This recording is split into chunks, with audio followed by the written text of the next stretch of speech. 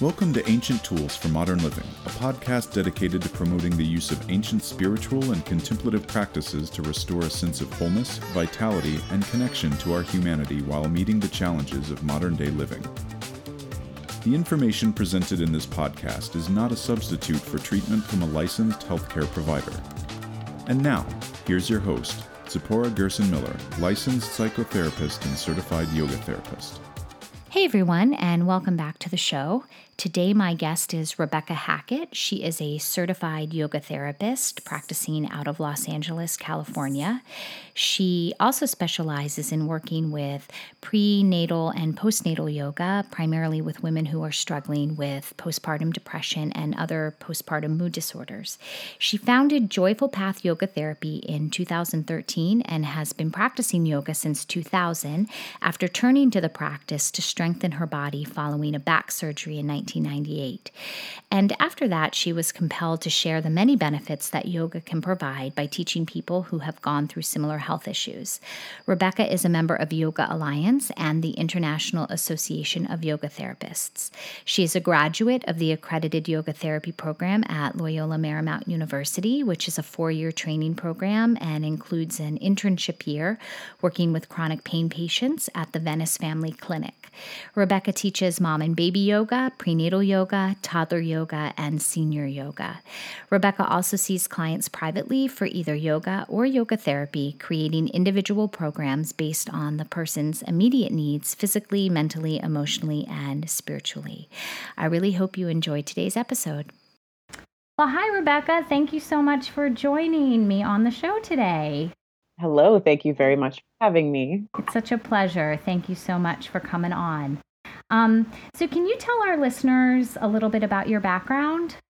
So how you became a yoga therapist and how you got into the field that you're in?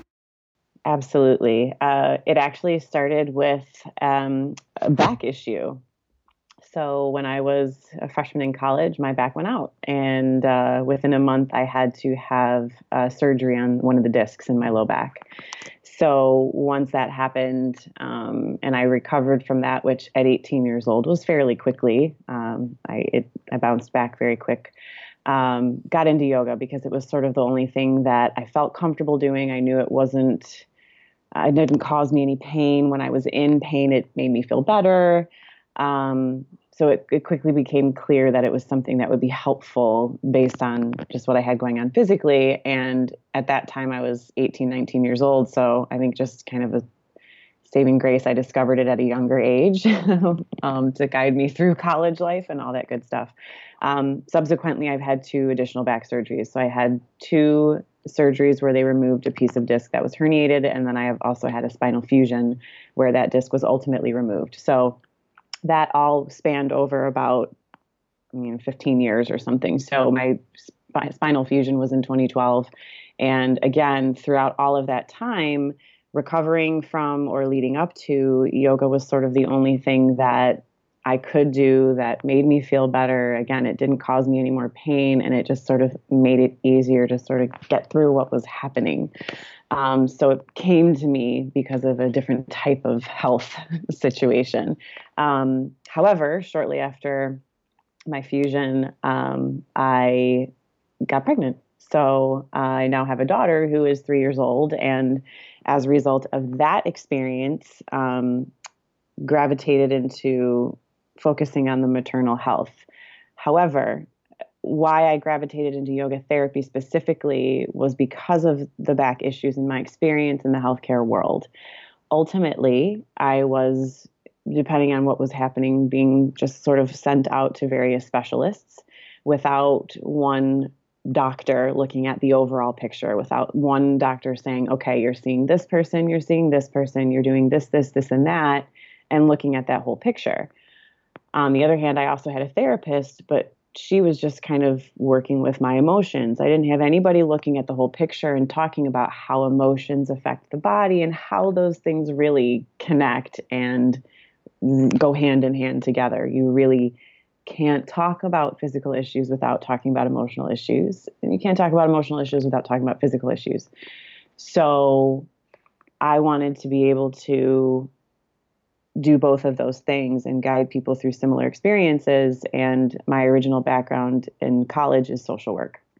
So with a social work degree and then having an interest in sort of healthcare after what I had been through, yoga therapy kind of seemed like a great medium between those two fields. And the idea of yoga therapy really is to bridge that gap between Eastern and Western medicine, mind and body. So I luckily ended up in the right place. Yeah. Well, you and I have a lot in common in that way. I also have a master's in social work, and I'm a licensed clinical social worker and have this, specialty in yoga therapy. And I think you're so right that we have to look at a person's mind, body, and spirit, holistically. And that's such a beautiful aspect of the yoga therapy model.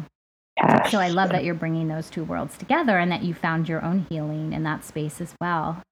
So can you tell us how you decided to focus primarily on maternal health specifically? Because that's really like a specialized, area of practice. Absolutely.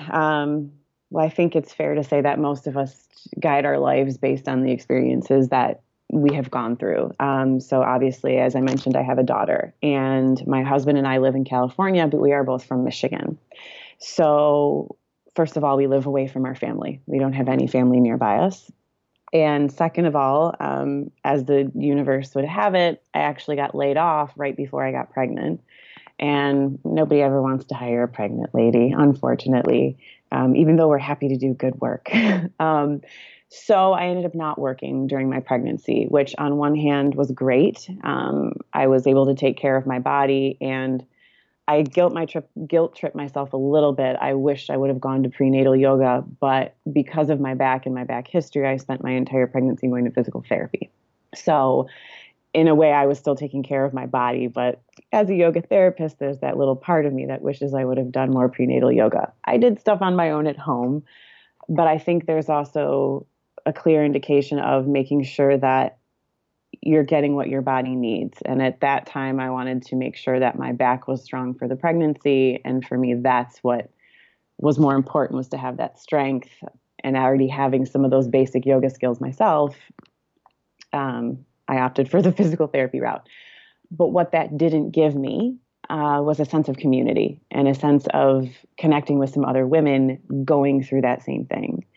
So had I gone to prenatal yoga classes, I would have met more pregnant women. I would have had more of a community developed before I had my daughter than I did. So the pregnancy itself was kind of isolating in that sense. And then what they don't tell you is that in general, motherhood can be very isolating as well. So if you don't have the family, if you don't have that village, right, that everybody used to have, which is what a lot of us are lacking these days, is that village, you have to go other places for that support. And I didn't do that for myself. And that, I feel like, looking back on it, was because I didn't try to find something before I had my daughter.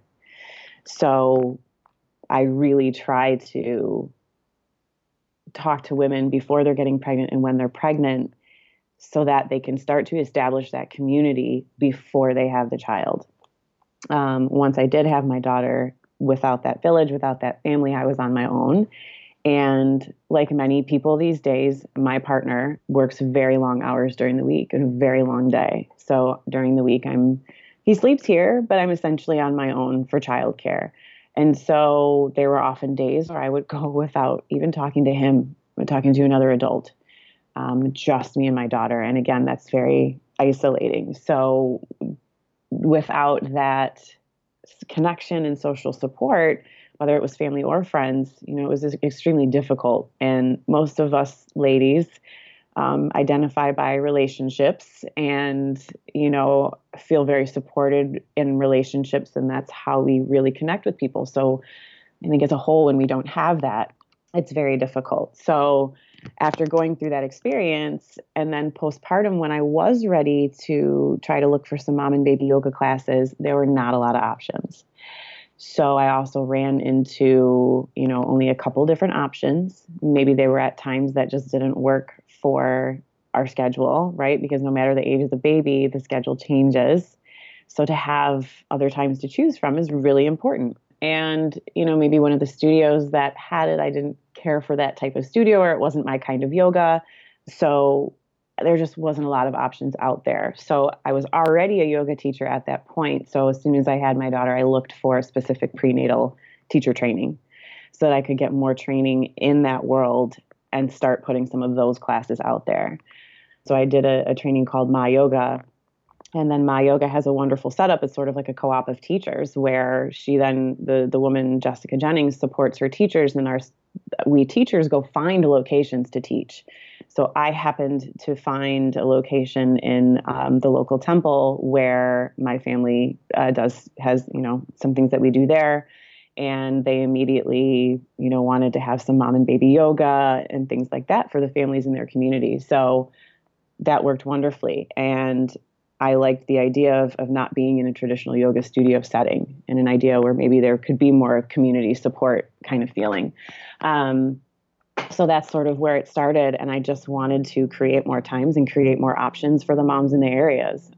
There are many amazing yoga teachers out there. So to be able to give people the option of exploring different places, exploring different teachers, and finding the one that suits them is what I really wanted to try to do, is just give mamas some more options. I think that, what you said is so important about, that support component, that isolation that can happen. Like, that's such a real thing. And I've heard there's a wonderful podcast out there called Mom and Mind, and it's Dr. Kat Kayani. And I mean, after I listened to her podcast, I wasn't even nearly aware of the amount of postpartum and prenatal mood disorders that women can have, and birth trauma, and just lack of support and lack of resources. And so it really opened my eyes to, these issues. And I think, a lot of the times we can call it dharma, we can call it our path, our purpose is born out of things that were missing for us, and that's how we find our path, is because we didn't have those things available to us. And so that's absolutely, this purpose and life's work. So can you tell us, so I know your practice is called Joyful Path Yoga Therapy, correct? And, correct. Can you tell us just, what kinds of services you offer, and what kinds of issues do you see come up a lot for your clients? So I originally thought I would focus a lot more on chronic pain patients, which I do see chronic pain patients, but I obviously have started doing a lot more towards the caregiver population. So I have a prenatal class in the area, I have a mom and baby class in the area, I have a postnatal class in the area.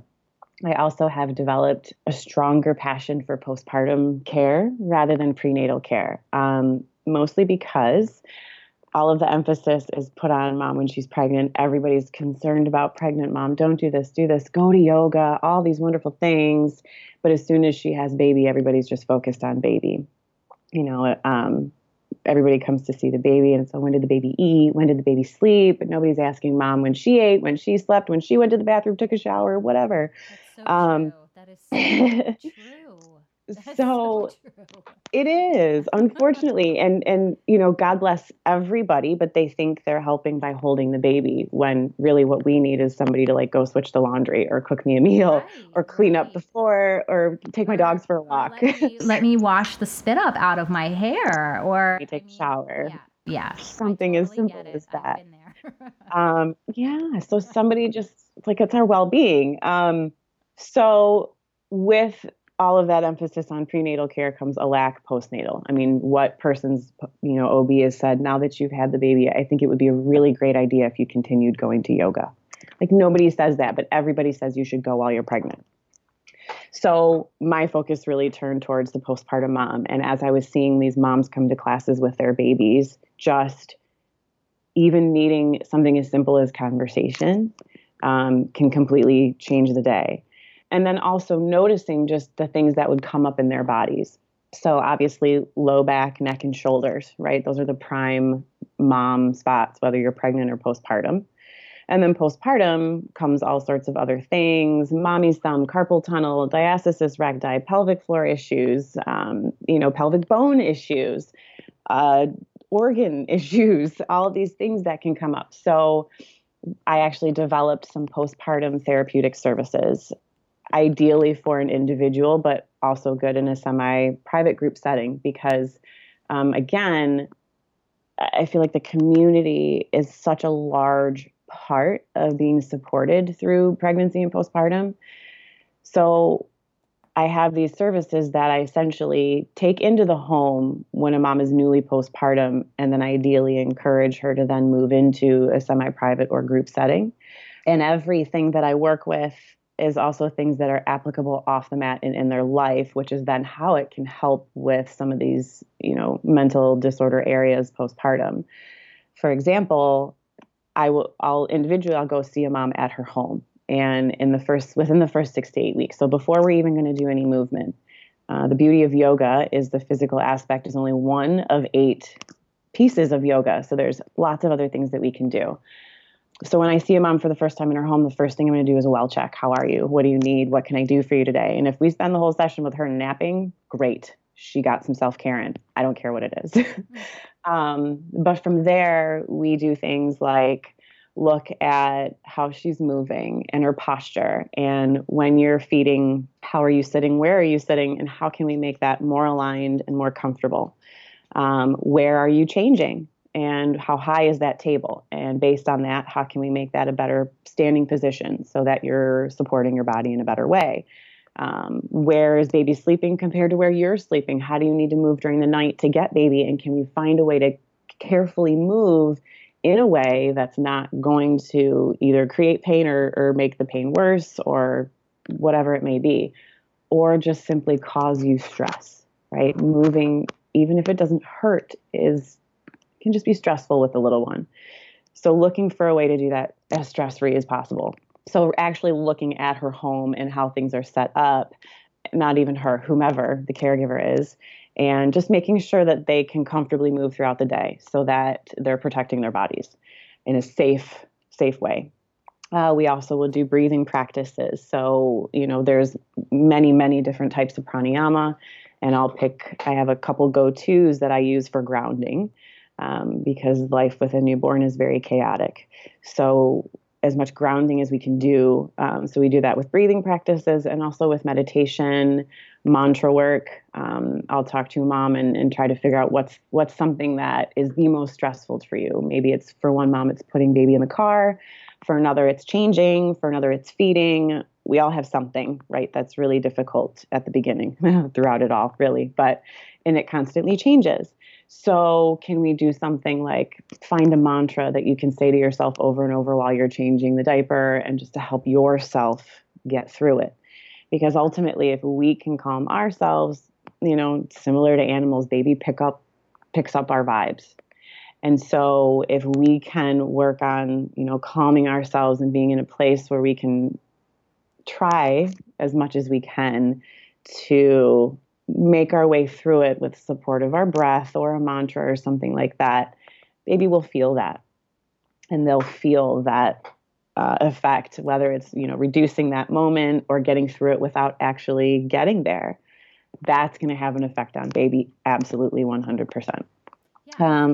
If it's okay, if I just jump in, please. I think that it's really important, because what you're saying is, this idea of modeling calm, and I think it's so important. I think people really need to understand the importance of that, how crucial that attachment process is. And if you are able to regulate yourself, then your infant learns how to regulate themselves, and they are doing it in kind of a mirror image of you. And that is so important. And, I think moms, I think we just don't, as a culture, as a society, I don't think we're quite aware of how severe postpartum mood disorders can be, and how, how much shame new moms feel when they have these intrusive thoughts. I've heard a lot of women come forward and say, I have these horrible thoughts, like I want to hurt my baby, or I want to, not that they would ever do it, but the fact Right. that they even have that thought creates It's scary. It's scary, and it's like there's all this shame, and they're scared to share it with somebody because Yes. So I love what you're saying about the breath and how yoga can help really regulate a new mom. And there's, it's regulation within the nervous system as well, beyond just like your lungs. But another really cool thing is the effect between mom and baby. So things like if you are told you need to give baby a medication, right, and supposed to blow in their face to help get the swallowing reflex. Well, that's a reflex, and that works regardless. So if baby's upset or you're upset, take a big breath, blow it directly into baby's face. That makes them take a breath. Right. And it makes them swallow and take that next breath. So then you're also making sure that they breathe too, like breathe, calm down. And you can really sort of help that by exhaling into their face. It's like that co-regulation. Yes. And we already know that works with body temperature. That's why we do skin to skin. And that's why we continue to do it for fevers and things like that, even after, the very beginning, to help with that body regulation. Well, yes, we can do that same thing with the breath and our emotions. Yes, it's very hard to model it all of the time, but that's why everything is a practice. Yeah. It's a practice. It's a beautiful unfolding process. And then it becomes, I think, these self-regulation, techniques through yoga come in handy when your child becomes a oppositional, defiant toddler, Yes. Because that's what their job is, to trigger you and push your buttons and explore the boundaries. So I'm very grateful for my practice. Indeed. As my children go through these different stages. And I think it goes both ways, because I'm grateful, for my practice as well. But I actually put a post up the other day as I was trying to do my practice in the morning. Both my partner and daughter came in and ended up doing it with me. And then we were all doing it together by the end. So, there's like, I'm grateful for my time alone on the mat, but when it ends up with everybody and they're doing it together, I can't be, that makes me so happy too, because that is that modeling of behavior, and that's rubbing off on my partner. That's rubbing off on the entire family. So you can see the positive effect of yoga and how that has on the family. So remembering the negative effect, and a negative effect of, postpartum mental disorders, and how that equally affects the family, right? So it really goes both ways. So if I can affect my family by ending up with them being on the mat, rather than them ending up wanting to try to help mom feel better, or why I'm crying, or because I've been all those places, I would rather us all do yoga together. Right. So, I mean, when we're talking, just like along this, these same lines, when we think about postnatal mood disorders like depression and anxiety, just to share with our listeners, what kinds of symptoms are usually present with that, and what should people be on the lookout for? And when would it be a good time to call a yoga therapist? So sure. So I think it's definitely fair to say that as a yoga therapist with any issue, we're going to only see somebody after they're out of that initial acute phase of things. So I may see a mom as she's figuring this all out in my class, that she may have something going on, or I may see a mom, and based on what I've shared or what I've talked about, she feels comfortable enough to ask me about it. This is a difficult subject, because even if I see symptoms, it doesn't necessarily mean I can be saying something to that mom. But so symptoms that you'll see both pre and postpartum, is feeling overwhelmed, like you can't handle this, just, you're not sure if you're going to be a good mother. Postpartum, you're not sure if you are being a good mother. You should be a better mother. Postpartum, you may not feel a strong bond with your baby, or not have that new baby bliss, which you think you should have. So that's part of the problem, is we think, and we're being told that we should feel a certain way postpartum. And then if we don't, something is wrong. And we all feel completely different about everything in life, right? So this shouldn't be any different. But we don't feel these feelings that we think we're supposed to be feeling. Really just being scared and on edge with what's going on. So, as you're pregnant, being scared, being prepared, what do I do about this? I don't know how to find this. We also have such a saturation of information out there that it's extremely overwhelming. And especially to somebody who's never done it before. How do you know what to choose? So getting anxiety, about things like that and not knowing what to do can be very common as well. Just racing thoughts. You can't calm down. You don't know why you can't stop your mind from racing. It's just going, going, going. You're worried all the time, no matter what. So maybe you're worried your entire pregnancy that something's going to be wrong with baby. And then when you have baby, you're constantly worried if they're okay, something's going to be wrong. Did I do this right? Did they get enough food? Have they had enough whatever? I mean, did I feed them enough? And then ultimately feeling disconnected. I mean, feeling like you're a failure, feeling hopeless, deep sadness, can't stop crying and you don't know why, you can't focus or concentrate, your eating can be affected, you may not have an appetite, you may not be able to sleep. And then postpartum, there's a whole other side of sort of losing the old you. And while we all go through that postpartum and just sort of figuring out who we are as a mother, for some, it can be very difficult to let go of the life that they had, or not knowing how to try to find the balance between the two. And again, just having really disturbing thoughts and you don't know why and they won't go away. And even though they're unreasonable, but they're still there. So, and it also, and then along with that comes physical symptoms. Cramps, dizziness, shakiness, nausea, restlessness, panic attacks, sort of just that going back and forth between like the mania and that depression. So even some level of bipolar, can be an issue postpartum and potentially even prepartum.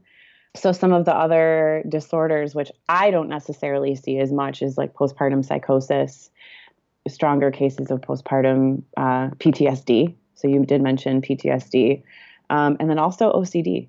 So that can be super magnified, a compulsive disorder, whether it's pre or postpartum. So those are some of the bigger ones. So mostly, again, just because of this acute type of situation, I'm mainly going to see moms dealing with depression, anxiety. If I'm working with somebody who has a higher level mental disorder, it's as long as they are working with a licensed health professional as well. So it's in conjunction with that. Even though I am a social worker, or was at some point, and I have that training, a higher level mental disorder needs attention, from more than just one person. So again, mostly it's just postpartum depression, postpartum anxiety. And then the more pregnant moms I work with, seeing that whether they already have some of that going into the pregnancy or not. Some women already have issues with depression, anxiety, and it is enhanced, or they never have, and all of a sudden they do. And so really the kind of the bigger thing is backtracking, and how do we tell these women before they get there that there is no should, you can feel however you're going to feel. That's okay, just as long as you're talking to somebody. And so even if it just starts with talking to the other moms in your yoga class.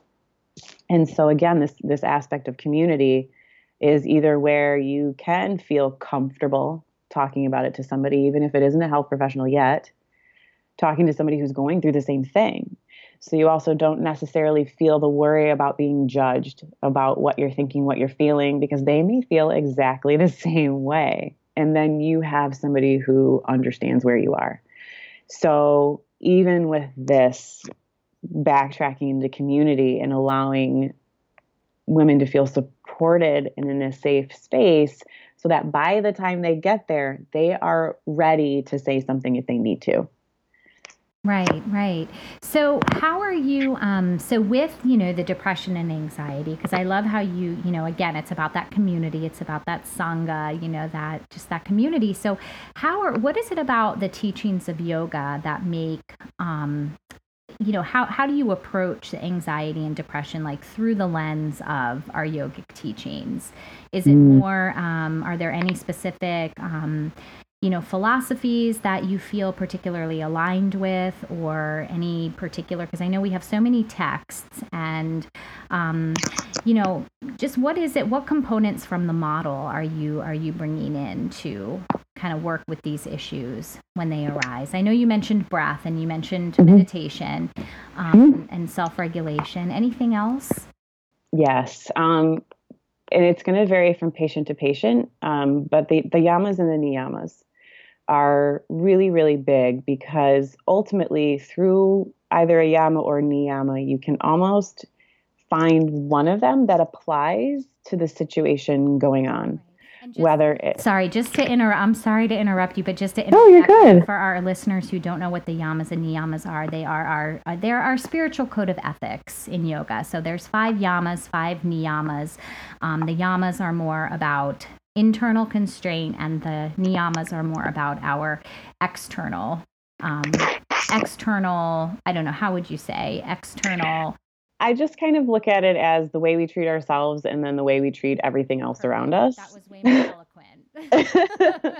eloquent. And so that then gives us the space to say, sometimes these things are right here in our control, and sometimes they are out of our control. And how can we work with that? Also with yoga therapy, we do look at lifestyle. So it's going to boil down to kind of what is their hardest, what are they trying to work on? What is maybe the hardest thing they need to work on? And then giving them some philosophy to sort of back up the ideas behind it. It's not just, this is why you need to do this. So as a new mom, we tend to be really concerned about time for lots of reasons. Which are all important. We maybe have to get to a doctor's appointment. We are looking at how much sleep baby's getting. We are looking at how long they're feeding. We're looking at how often they went to the bathroom throughout the day. So time is a really big thing. So one of the, let me get this right, niyamas, one of the ways we treat the outside world is by something called non-stealing, sort of, and not taking too much. And that includes time.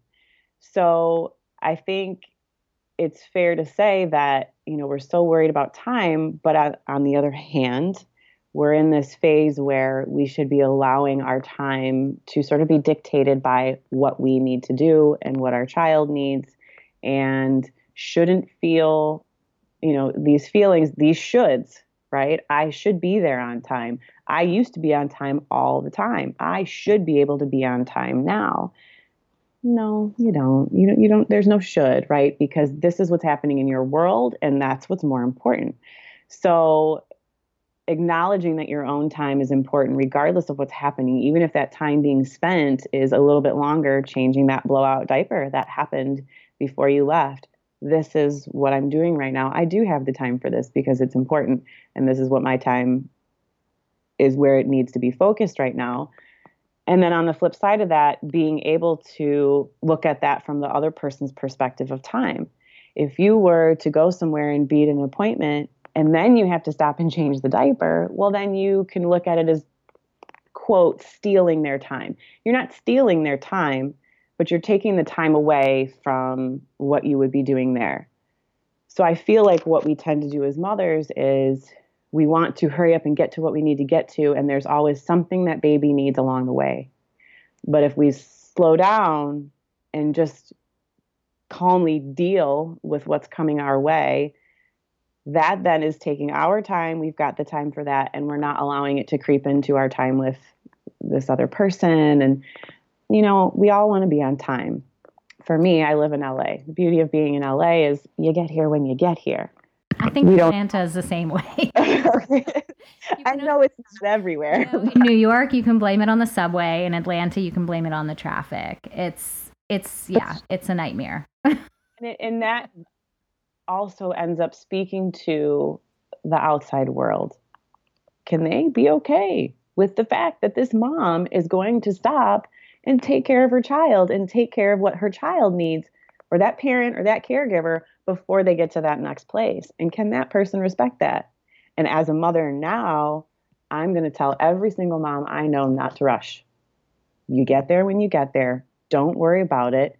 Do what you got to do. You need to stop and feed first. You feed. You take care of your child, because that ultimately is what takes care of you. If you aren't taking care of your child, because we always put them first, right? If we're not taking care of our child, we may feel like then we're not taking care of ourselves. Or so if we can look at it as, by making sure I'm good, by making sure my child's good, everything else will be fine.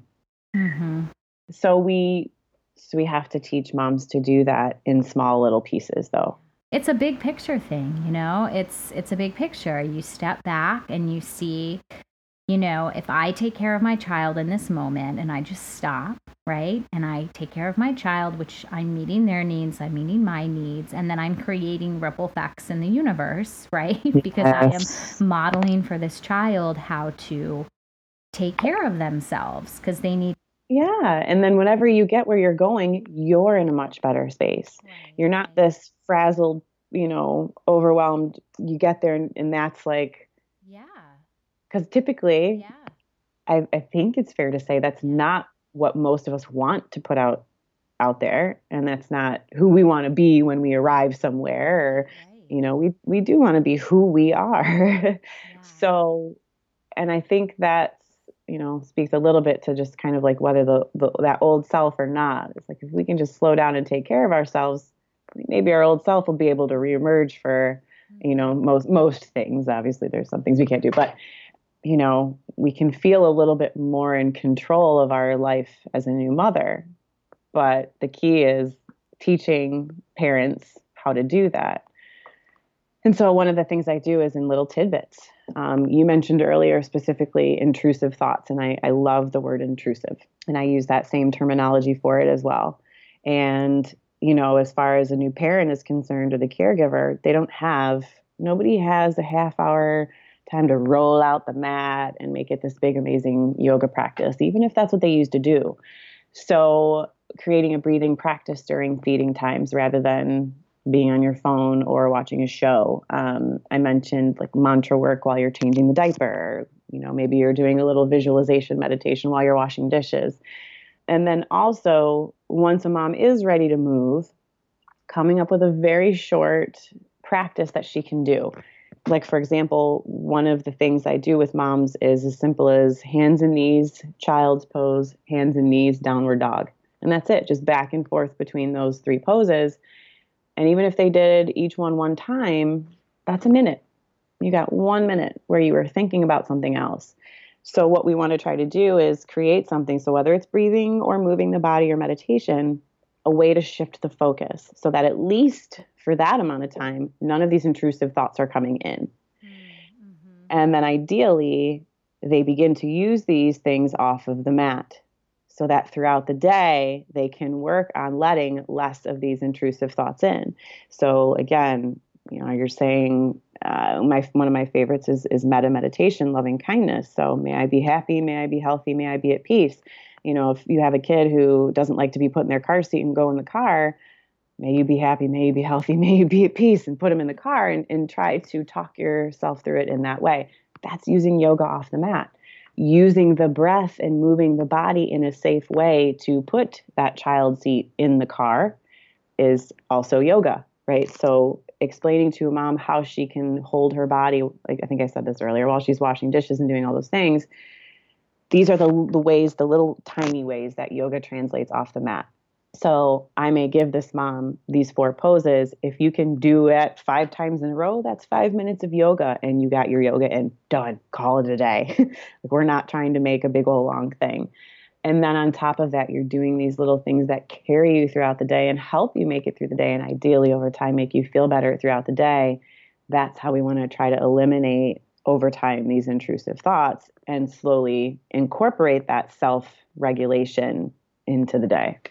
So along those lines, like with the physical practice, Are there any specific physical just conditions that new moms want to be aware of when they are incorporating asana and postures in? Because I know, with prenatal, it's real clear, like after the first trimester, no prone poses, and everything becomes, modified to kind of prepare the pelvis and to kind of loosen everything up, Kapalabhati, fire breath, contraindicated, right. So we know. But as far as postpartum goes, I know there's a lot of pelvic floor issues that can come up.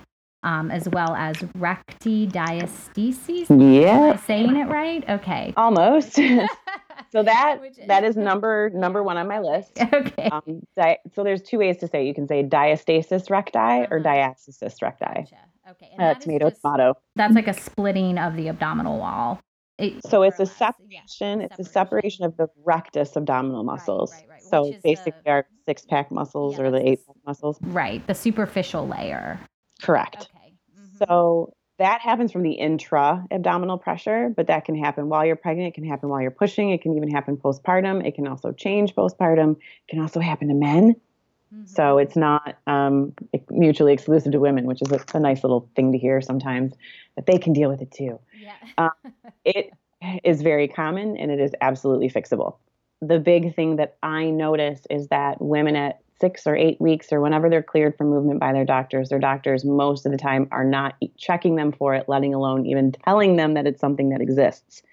If you don't know, and if you have it, that's something you want to take care of. So oftentimes what I hear the most of the time is that women aren't checked for it until they go to a yoga or fitness class. I know most fitness instructors are trained to check for it as well and work with it. That's where people tend to learn about it, unfortunately, is at so if you don't make it to a yoga or fitness class, you may not know. So I do know how to check for it. Most instructors do. There's a lot of things that you can do with that. So that's also in my first visit with a mom in her home. And as I'm going to tell her about DR, I'm going to test her for it. And then based on whether or not she has it or how severe it is, we're going to talk about what to do about it. What are some basic exercises you can do? We may talk about a belly band to wear during activity. And then again, what you can do. And then also what you can do with the breath.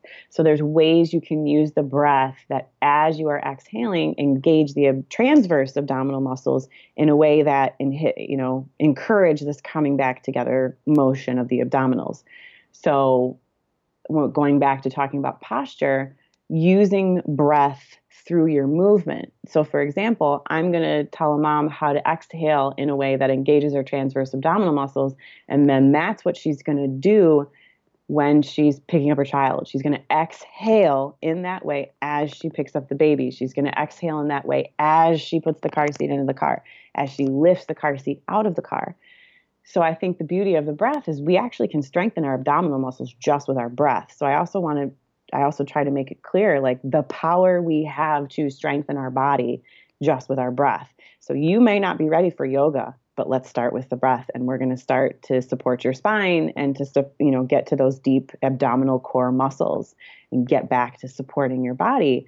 So that's one of them. Mommy's thumb and carpal tunnel is another big thing. And so that means a lot of women can't be on their hands for a long period of time. So, you may have to tell mom to go onto forearms. She may need to have on her hands on a wedge, on a blanket for extra padding, or she might not be able to be on her wrists at all. You need to be ready to have a practice for somebody who can't use their wrists in that way. Pelvic floor issues, organ issues, so prolapsed bladder, prolapsed uterus, pelvic floor dysfunction. Some of those are more severe. So ideally, somebody would be working with a physical therapist as well. I'm going to, have that mom working a lot with pelvic floor stuff and things to, with prenatal, we focus on going down and out. Postnatal, we focus on coming up and in, no matter what, no matter if you have a postpartum physical issue or not. Ultimately, I am going to modify a postpartum mom. I'm going to modify everybody exactly the same, whether you have diastasis recti or not, up until about 3 months postpartum, because we just want to be careful with the body. So I don't care if you are 2 months out, we're still not going to do these full crunches yet, and we're not going to do full planks and chaturangas yet. Be easy on the body. So it also really does boil down to a teacher having a knowledge of some of these random post-mommy issues, because there really is kind of too long of a list. And even still, after doing this for a few years, I still hear of new issues that I've never heard of before. And you don't know them until you've met somebody who's had it. And it's not even like there's a list you can look up. I mean, it seems like there should be, but at the same time, that might not help somebody. Right. So it is having an idea of this training and what these potential issues are, and just being ready to work with a mom who can't be on her wrists, or work with a mom who can't be upside down, or work with a mom who, has severe diastasis recti and needs not severe, but a lot of modification to make sure that she is safe. I think it's also fair to say that in a postnatal class, I always have a couple different things going on based on what that person needs, which is why at the beginning, individual sessions are great, because then you can really target that body, that person, and exactly what they need. And I want to make very clear that postpartum therapeutic services aren't just for women. They're for anybody who's doing the caregiving, anybody who's sitting and feeding, anybody who's changing, anybody who's moving that baby around in the car seat. Your body is having those same effects. So it's still just as hard on the body, even if you aren't the mother or the one who actually carried the child. I mean, there's a lot of people out there who adopt and have surrogate parents. Postpartum, you have that new baby, you're still going to have some of those things come up in your body, and some of those things come up in your mind. So it's certainly not exclusive to somebody who actually carried the baby. And I think that also makes it clear that this translates into a whole family thing. And if I get the ability to be in home with a caregiver, at least one of the sessions, I ask that the partner be there so that they can hear not only the benefit for their partner and the primary caregiver, but also get those same benefits, and then ideally practice that as a family and have that translate into whole family health. Oh, I love what you're saying. I love what you're sharing. And I just wish that I knew you when I was pregnant and could have gotten some one-on-one consultation. And I think what you're saying is so important. And we as a culture and a society, we really need to hear these things. Yeah. So thank you so much for sharing your wisdom and expertise with us today. Can you tell our listeners where we can find you? So, include your website, any social media handles, any upcoming events, workshops, things that you have in the LA area? I would love to do that. Thank you. My website is joyfulpathyogatherapy.com. My Facebook page is Joyful Path Yoga Therapy. Instagram is just Joyful Path Yoga. On my website, I have a weekly schedule. I am a part of an amazing program through Loyola Marymount, which is where I did my yoga therapy training. And they have a 4-level program, and we are creating a level 5 right now, which is a focus on a clinical rotation at the Venice Family Clinic, specifically for mental health. So they've done some work there for chronic pain, but so this is for students. We're going to have 6 students in the fall. We're going to be seeing patients at the Venice Family Clinic, which is a very it's the closest thing to a free clinic in the nation. There's no, I guess, technical free clinics anymore, but it's the closest thing. So it's a very underserved population and who absolutely need these services. So that's starting in the fall. So if you're a certified yoga therapist already, you can take that program, and that information's on the Loyola page. And the last wonderful thing that I'm doing is I'm a part of this group of My Yoga teachers. And in September, we are launching an online platform for postnatal and family yoga classes for people who just can't get to a studio. So I'm one of 10 postnatal teachers in the Los Angeles area, and we are just filming meditations, practices, again, for people who just can't make it to the studio. So that's launching in September, myyogaliving.com, and just trying to get this out there to as many families as possible. The more that we can utilize these other modalities, these ancient tools in a modern way is just absolutely beautiful. So I love what you are doing as well, and just connecting these two things, because it's a wonderful thing. Thank you so much, Rebecca. I will definitely include all of this information in the show notes so that listeners can have a look and hopefully get some good resources. So thank you so much for joining me today, and I hope you have a wonderful, wonderful rest of your day. I truly appreciate being here. Thank you so much. I really hope you enjoyed this conversation as much as I did. Rebecca is so knowledgeable on how to support moms through the practice of yoga therapy. I really loved how she emphasized the importance of community, especially for moms struggling with postpartum depression. I think it was Swami Satchidananda that said that community is the most important component of yoga, and I think the importance of community is really a universal truth that applies to all populations. I really loved her use of applied alignment to support moms as they go through the daily tasks of changing diapers, feeding, taking the car seat in and out of the car. And it's really amazing how just a few subtle shifts in a person's alignment can really make a world of difference on how we feel in our bodies. And I also really loved her use of the yamas and niyamas and the importance of just slowing down and changing our relationship to time. So I wanted to leave you with this quote that comes from the Buddha, which I thought was pretty appropriate for today's conversation. Like a caring mother holding and guarding the life of her only child, so with a boundless heart of loving kindness, hold yourself and all beings as your beloved children. So until next time, may you be happy, may you be healthy, may you be free from suffering, and may you know peace. Namaste.